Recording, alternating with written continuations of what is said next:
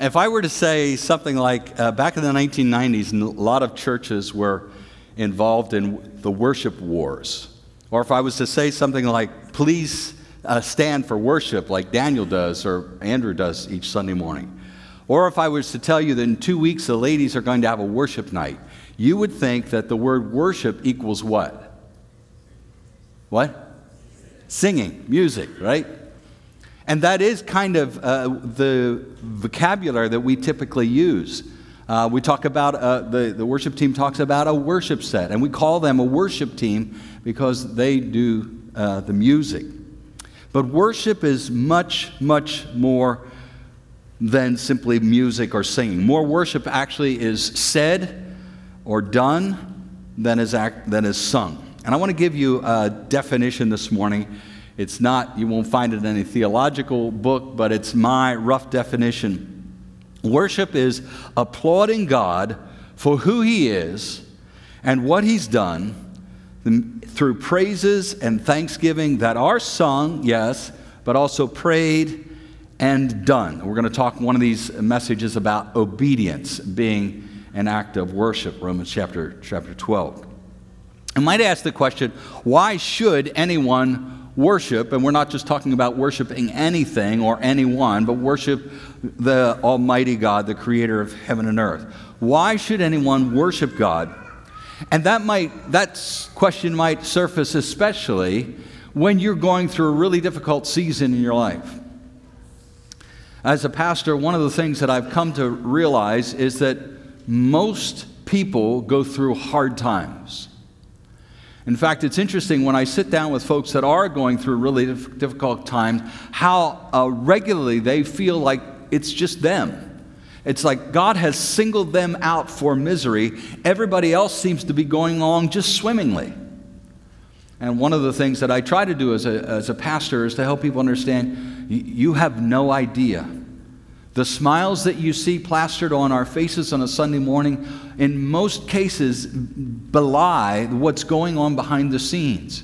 It might be marriage problems. It might be a child that's kind of going off the rails. It might be financial problems. It might be a pending loss of a job. But in many people's lives, things just aren't going well. And one of the instinctive questions that we are inclined to ask when they're not going well is, why should I serve God? After all, what has He ever done for me? And so hopefully these weeks will give us some foundation to answer questions like that. Today, the title of my message is to kind of begin to answer that question. We were made to worship. We were made to worship. Our text this morning is going to be Revelation chapter 4, the entire chapter. Before we get to that, I want to have us turn to the Lord in worship and prayer. And so if you would bow your head with me. God, You are the Lord who created the heavens and stretched them out. You created the earth and everything in it. You're the one that gives breath, the one that we just took, breath to all of us. You are the one who gives life to everyone who walks on planet Earth. You say, I am the Lord, that is my name. You say that you will not give your glory to anyone else, that you will not share your praise with carved idols or idols of the heart. And during these weeks, oh God, we pray that you would instill in our hearts an increasing longing and passion to worship you, for you are indeed worthy of our praise. You are worthy of our thanksgiving. You are worthy of our obedience. And may these weeks drive that home in our hearts, seal our hearts in obedience and praise to you. We pray this in Jesus' name. Amen. Revelation chapter 4, beginning of verse 1. Then as I looked, I saw a door standing open in heaven, and the same voice I had heard before spoke to me like a trumpet blast. Now this voice belonged to Jesus. We go back to Revelation 1 verse 10, and the voice is identified there. And Jesus is speaking to the Apostle John, who was on the island of Patmos. He had been banished there by the Roman emperor. He says, the voice said, "Come up here and I will show you what must happen after this." And so Jesus is about to tell John what is going to happen in the future. He takes 2 chapters here to get around to that. Verse 2, "And instantly I was in the Spirit, and I saw a throne in heaven and someone sitting on it." John, this is not real life. This is not real time for John. This is some kind of vision that Jesus is showing him, giving him insight into heaven. Verse 3, "The one sitting on the throne was as brilliant as gemstones, like jasper and carnelian. And the glow of an emerald circled his throne like a rainbow. 24 thrones surrounded him, and 24 elders sat on them. They were all clothed in white and had gold crowns on their heads. And from the throne came flashes of lightning and the rumble of thunder. And in front of the throne there were 7 torches with burning flames. This is the sevenfold Spirit of God. In front of the throne was a shiny sea of glass, sparkling like crystal. In the center and around the throne were 4 living beings, each covered with eyes, front and back. The first of these living beings was like a lion. The second was like an ox. The third had a human face, and the fourth was like an eagle in flight. Each of these living beings had 6 wings, and their wings were covered all over with eyes, inside and out. And day after day and night after night, they keep on saying, "Holy, holy, holy is the Lord God, the Almighty, the one who always was, who is, and who is still to come." And whenever the living beings give glory and honor and thanks to the one sitting on the throne, the one who lives forever and ever, the 24 elders fall down and worship the one sitting on the throne, the one who lives forever and ever. And they lay their crowns before the throne, and they say, "You are worthy, O Lord our God, to receive glory and honor and power, for you created all things, and they exist because you created what you please." Now this is an open house in heaven, and Jesus has invited John and gives him a bit of a tour for these 2 chapters, and he starts with a throne. There's a throne in the center of heaven. It's not just located in the center, it is the centerpiece of heaven. And it's beautiful. The colors and the trappings of this place are just eye-stopping. There's an emerald rainbow that goes around the throne. And when I was younger, I used to think that this was a vertical throne circle, but I think it's a horizontal one, goes around the throne this way. And we think of rainbows as, pink and yellow and green, but this one glows like an emerald, so perhaps it's a rainbow of various shades of green. And the one that is sitting on the throne, the brilliant color that he emits reminds John of colorful jewels. And from that throne come the sights and sounds of a violent storm, thunder and lightning flashes. And in front of the throne are these 7 torches which are perched on a clear glass floor. And those torches represent the sevenfold Spirit of God. And then beyond those torches are these 4 living beings. They're not like any beings we have ever seen in some kind of biology book. They have 6 wings. They have eyes all over their bodies, all over their wings. They have different features, different faces: ox, lion, eagle, human being. And then beyond them, there are 24 thrones on which 24 elders seat. Now these 4 living beings, we don't know what they are. They appear in the book of Ezekiel. You can see them there. It looks like they're the same beings that appeared to Isaiah in Isaiah chapter 6 as well. They're probably some kind of seraphim, angelic beings, and they're just always worshiping, always worshiping, always worshiping. The elders that are behind them on these other 24 thrones, we don't know who they are. Probably not angels. Angels are never addressed as elders in the Bible anywhere. And they perhaps represent the 12 tribes of Israel and the 12 apostles. We don't know that. But they represent followers of God, servants of God, human ones. The other thing that's telling about them is that they wear crowns. And again, we don't see crowns given to angelic beings in the Scripture. And Jesus is not only trying to show John around heaven here. He's not just trying to show him the open house. He's trying to show him in these beings, in these 24 elders, heaven's open heart.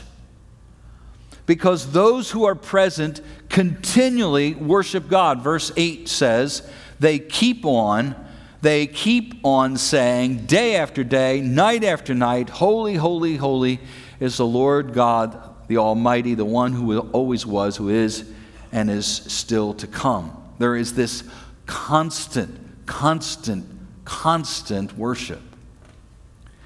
Now, when I got married, I was a very young man. You guys know this story. I had no clue what I was doing. The fact that I'm still married to this wonderful woman is solely the grace of God. If you don't believe in the grace of God, talk to me about my marriage.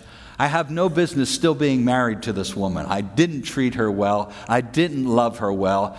And probably the first decade that I was married, I had no clue what love was.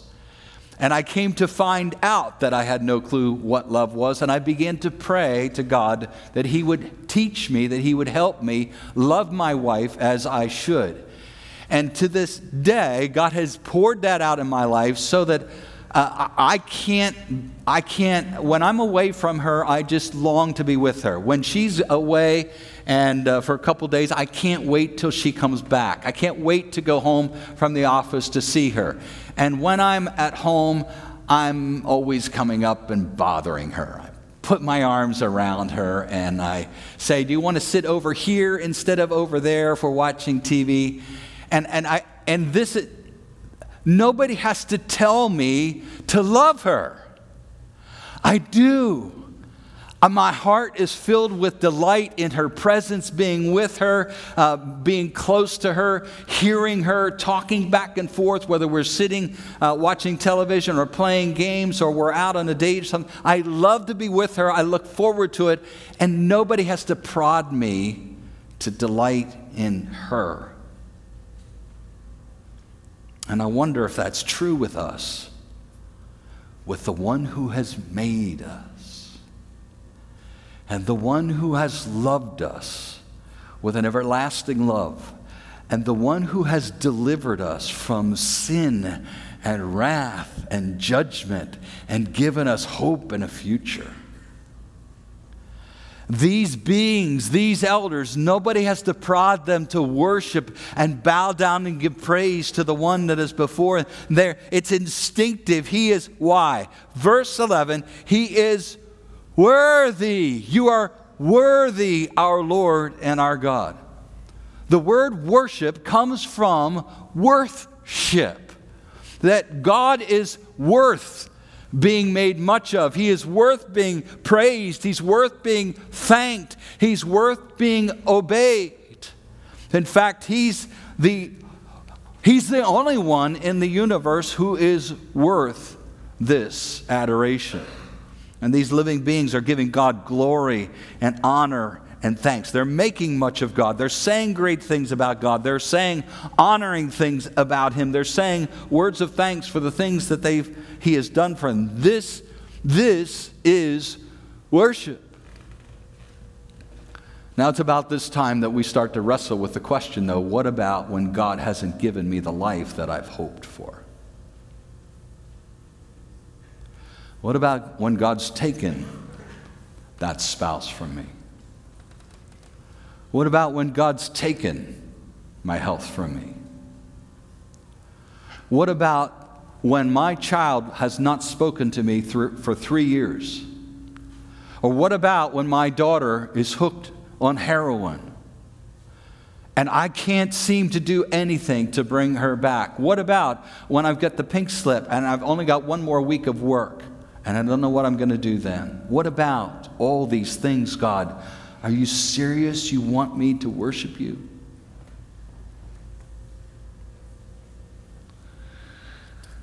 It's interesting, these elders fall down and worship. There doesn't seem to be any hesitation on their part. They're not asking, if these are human beings, they're not They're not laying out their reservations, but God, you didn't do this, but God, you didn't do that. And if indeed this is a picture in the future in heaven, and I think it is, taking place now, but a picture that we'll see one day, if these are human beings, these are ones who have been redeemed by the blood of Jesus Christ. Even the Old Testament saints, ultimately, as the blood of Jesus Christ, it's been applied to their sins, according to Romans chapter 3. And so they all the past and the problems have been put behind them, and they've left this earth along with its sin and its frustration and its disappointment and its shame. And now they see God for who He truly is and what He's worthy of. And perhaps even sees why He did the things that He did on planet Earth. And they're instinctively praising Him and worshiping Him and making much of Him. It's interesting, some of the things that we see in our lives that disappoint us, that we're like, why, God, why has this happened to me? In the midst of the disappointments, all of the blessings that God has poured out upon us get eclipsed. Whereas a lot of the world is going to scramble today for food, just for one meal, let alone 3. We enjoy a bounty. Whereas many people in this world are trying to find a place to live, put together some cardboard scraps and some tin and protect themselves from the elements. We have apartments and homes, sound homes, luxurious homes. We have doctors. Some people, they don't have access to medical care unless they're going to walk for 2 days. We have doctors that we just call them up and they'll work us in. We go to the ER. Do you understand what I'm saying? So many things that God has said yes to us about, but we can't see them because we're preoccupied with the things He said no about. Is He worthy of your praise and your thanksgiving? Even when some of what He's allowed disappoints. Is He worthy? That's the question that worship is all about. It's interesting, these elders, they fall down at the feet of God. One of the main words for worship is proskuneo, where you are bowing down, you're on your face before God. And not only are they on their face before God, they take off their crowns that God has given them. You know, the Bible talks about crowns. I don't know whether they're symbols or actual crowns are going to be given. Crown of glory, crown of life, crown of righteousness. But there's an acknowledgement, I'm not worthy of this crown. I'm going to take it off and I'll put it before you, God. You are worthy. I am not. Now, this is a picture that we'll see one day in heaven if we know Christ. And I think part of the reason that Jesus showed it to John is because that is His desire for our hearts. The hearts of these beings in heaven are open to God. They're bringing forth, spewing forth praise and adoration and worship. And Jesus says, this is way it should be on earth as well. Remember the Lord's Prayer that we would pray, Matthew 6:10, God, your will be done on earth as it is in heaven. Your praises would be lifted up on earth as they are in heaven. Your worship be rising to you on earth as it is in heaven. Because this is what you were made for. Worship is what we were made for. Look at Isaiah chapter 45, verse 23.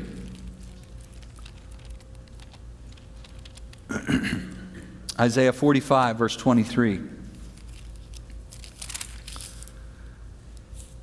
God says in the middle of that verse, He says, every knee will bend to me and every tongue will declare allegiance to me. Sooner or later, Every knee will bend to me, and every tongue will declare allegiance to me. Isaiah 42, verse 7. That doesn't sound right. 43, verse 7. God says, bring all who claim me as their God, for I have made them for what? My glory. You were made for the glory of God. You were made not just to have a self-satisfied life and to enjoy everything that you see that your neighbors enjoy. You were made for the glory of God. And in some cases, God has made people blind. You remember that? John chapter 6 or John chapter 9? What? The disciples look at this man who'd been blind all his life. And their conclusion was, he must have sinned. I don't know how you do that before you're born. He must have sinned, or his parents sinned. Jesus, which was it? Him or his parents? Neither, Jesus says. But he was made this way so that God might be glorified. And then Jesus proceeded to heal him so that God might be glorified. And we think, man, that sounds cruel. That sounds awful. We were made first and foremost for the glory of God, not to see how restful and wonderful and peaceful and prosperous a life we can enjoy. Praise God, he gives us many of those things, doesn't he? But that's not what we're here for. We're here for the glory of God. And that's why Paul would say in 1 Corinthians chapter 10, verse 31, so whatever you do, whether you eat or drink, or go to work, or go to school, or play on the soccer team, or play on the basketball team, or go to college, or be a stay-at-home mom, whether you give birth, or you foster kids, or you adopt kids, or you get a new job that you love, or you lose a job that you want, and you don't know how you're going to make ends meet. Whatever you do it all for the glory of God. Do it all for the glory of God. Do it all for the glory of God. For that is why he made us. That's why he made you. And that's why he made me. He made us to be worshipers. Now that raises the question, is God prideful, egotistical, and thus a sinner? Now, if I were to say, I want you to worship me this morning, and I would ask you to bow down before me and sing songs of praise to me, that would be prideful, that would be egotistical, that would be sinful. But after all, the one who made us, the one who has never been defiled by any sin ever in his life, the one who is and was and is to come, the one who pours out grace upon us, the one who has saved us by the blood of his Son, he is worthy, right? Back to worth. He is worthy of our praise. So when you or I would seek that from someone, it would be prideful and sinful. But there is no comparison in the universe to God, the one who is worth it all. And you know what's interesting? Everyone worships, even your non-Christian friends and neighbors. We all worship. The only question is, who or what do we worship? Even the most irreligious worship. Back in 2005, there was a small liberal arts college in Ohio that was looking for a commencement speaker for their graduation. Actually, it was 2004. And the committee that was trying to select the speaker had considered Senator Hillary Clinton. They had considered Senator John Glenn. But there was a writer, a relatively unknown writer, that was a favorite of a couple of the women on the committee. And so they won the day. And this young writer, he was only 43, David Foster Wallace, was invited to come and give the commencement speech. Now, Wallace initially turned down the assignment. He said, I'm too young. You should have somebody older and wiser than me. And they persisted, and he finally agreed to come and speak. And Wallace had an interesting religious background. He had actually applied and tried to become a member of the Catholic Church on 2 different occasions. He flunked both times. He actually attended a Mennonite church along the way for a while. But by this time probably would have been considered an agnostic. He wasn't really sure about his spiritual direction or interest, but he was interested in spirituality. And this is what he told the graduates that year. He said, "You get to decide what to worship. Because there's something else that is weird but true. In the day-to-day trenches of adult life, there is actually no such thing as atheism. There is no such thing as not worshiping. Everybody worships.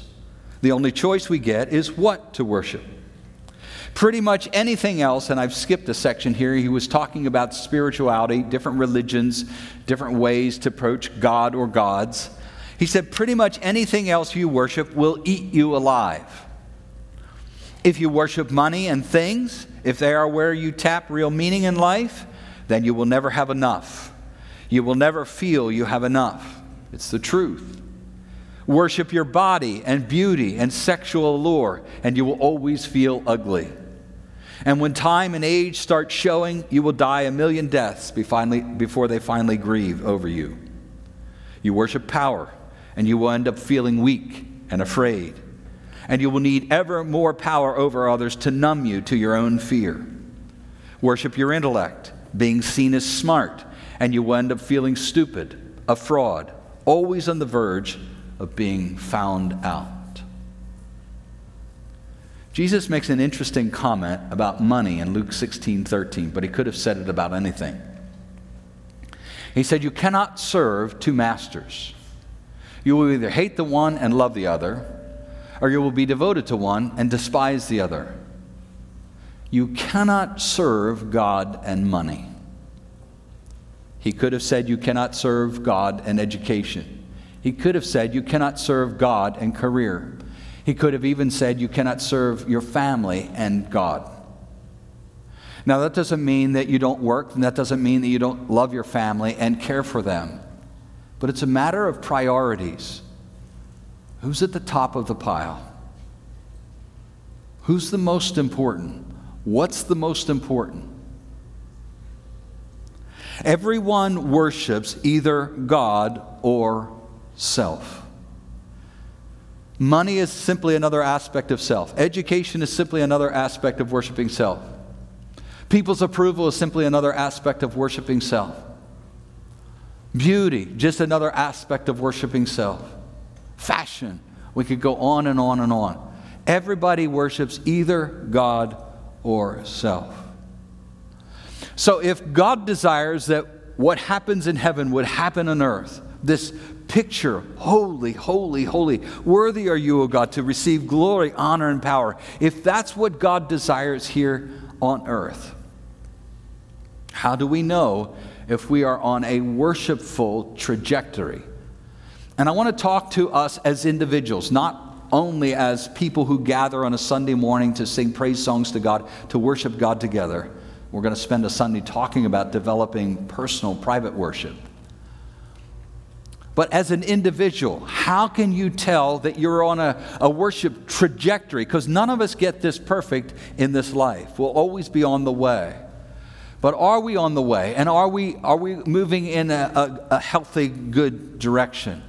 And I have a couple of questions just for you to ask yourself this morning. Starting with this overarching question: what is your engine? What is your engine? What is it that drives you? Is it getting a lot of money that drives you? Is it getting people's approval that drives you? Is it having kids that perform perfectly that drives you? What is it that drives you? What's your engine? And here's a couple of qualifying questions, or perhaps directing questions for that. First of all, I could probably tell most about you in this regard by how you start your day. And you could probably tell most about me by how I start my day. Do you start your day with the Lord? Do you start your day for the Lord? Or is it with you and for you? How do you start your day? Secondly, who do you think your life is for? Do you think it's mostly for you? Do you think it's mostly for your family? Do you think it's mostly for your boss? Do you think it's mostly for your coach? Or do you believe that God indeed made you for His glory and that your life's first and foremost for Him? Third, how do you spend your money? How do you spend your money? I don't mean, and we're not talking about amounts of tithing and giving money, but if I go to a restaurant and you serve me, unless you really, really mess things up, you're going to get a 20% tip from me every time. But if you do a really good job, it's going to go higher. I love to give big tips. You have to really do a good job, though, to get a big one. But I do it because I want to. Nobody's twisting my arm. The manager's not coming out and saying, I won't serve you the next time unless you give me a really, really big tip, unless you give her a really big tip. I give a big tip because I want to. How do you spend your money? Does it reflect that you love what Christ has done for you, and you love that God created you in His image, and you love the blessings that He gives you? Does how you spend your money reflect that? And a similar question, how do you spend your time? How do you spend your time? And the next question, what factors decide what you will believe and what you do, what you dedicate yourself to and what you avoid? And these are all big discipleship questions. How do I decide what I do? How do I decide what I don't do? How do I decide what I believe? How do I decide what I dedicate myself to in life? How do I decide what it is that I avoid? And this last question takes us back to singing. If you were here back in April, I think it's 14th, something like that, Pastor Charlie spoke about corporate worship. And he really challenged us to, when we worship, to worship with freedom and not be thinking about what does the person next to me or in front or behind me think, but what is God who is worthy of my praise? What does He think? And to be free to be more expressive. And what is it like when you sing? And I know some of you, because some of you tell me this, like, I don't like to sing. And I'm a quasi-musician. I don't get that, but I get it. You know, it's like going bowling, and you hate bowling. But when you look at Scripture, music has always been part of the praises of God's people. In ancient Israel, they had massive choirs that would lead music and worship. They had bands that would lead music and worship. They had people assigned for these roles. It wasn't like you got recruited if you were the best. No, these certain people were called out, and you had to lead in worship because God was worthy of it. And so you might say, I don't really like to worship. The Bible says if you don't like to sing, make a joyful what? Yeah. And some of you are good at that. Indulge in that. Because your praise is not for the person in front of you so that they don't hold their ears. Your praise is for the God of heaven who is worthy of all of your praise. And you should lift your voice when we sing these majestic songs, because we're not just singing for each other. We're singing for the King of Heaven who sits on the throne and is worthy of it all. And I want you to cut loose. We're going to sing a last song here in just a minute. Worship team's going to come up, and we're going to sing that wonderful song about the picture of worship in Book of Revelation. And I want you to just lift the rafters. I want you to pretend you're the only person in the auditorium. There's nobody behind you or in front of you or next to you. There's nobody here who's more qualified to sing than you are. I want you to imagine there's only a throne. There's just a throne here in front of you. And you're the only one that God has called to lift praises to Him this morning. You're all by yourself, And God is there on his throne, waiting expectantly for you to raise a voice in his favor because he is worthy. So you want to stand to your feet? And let's give God the praise and the worship that is due his name.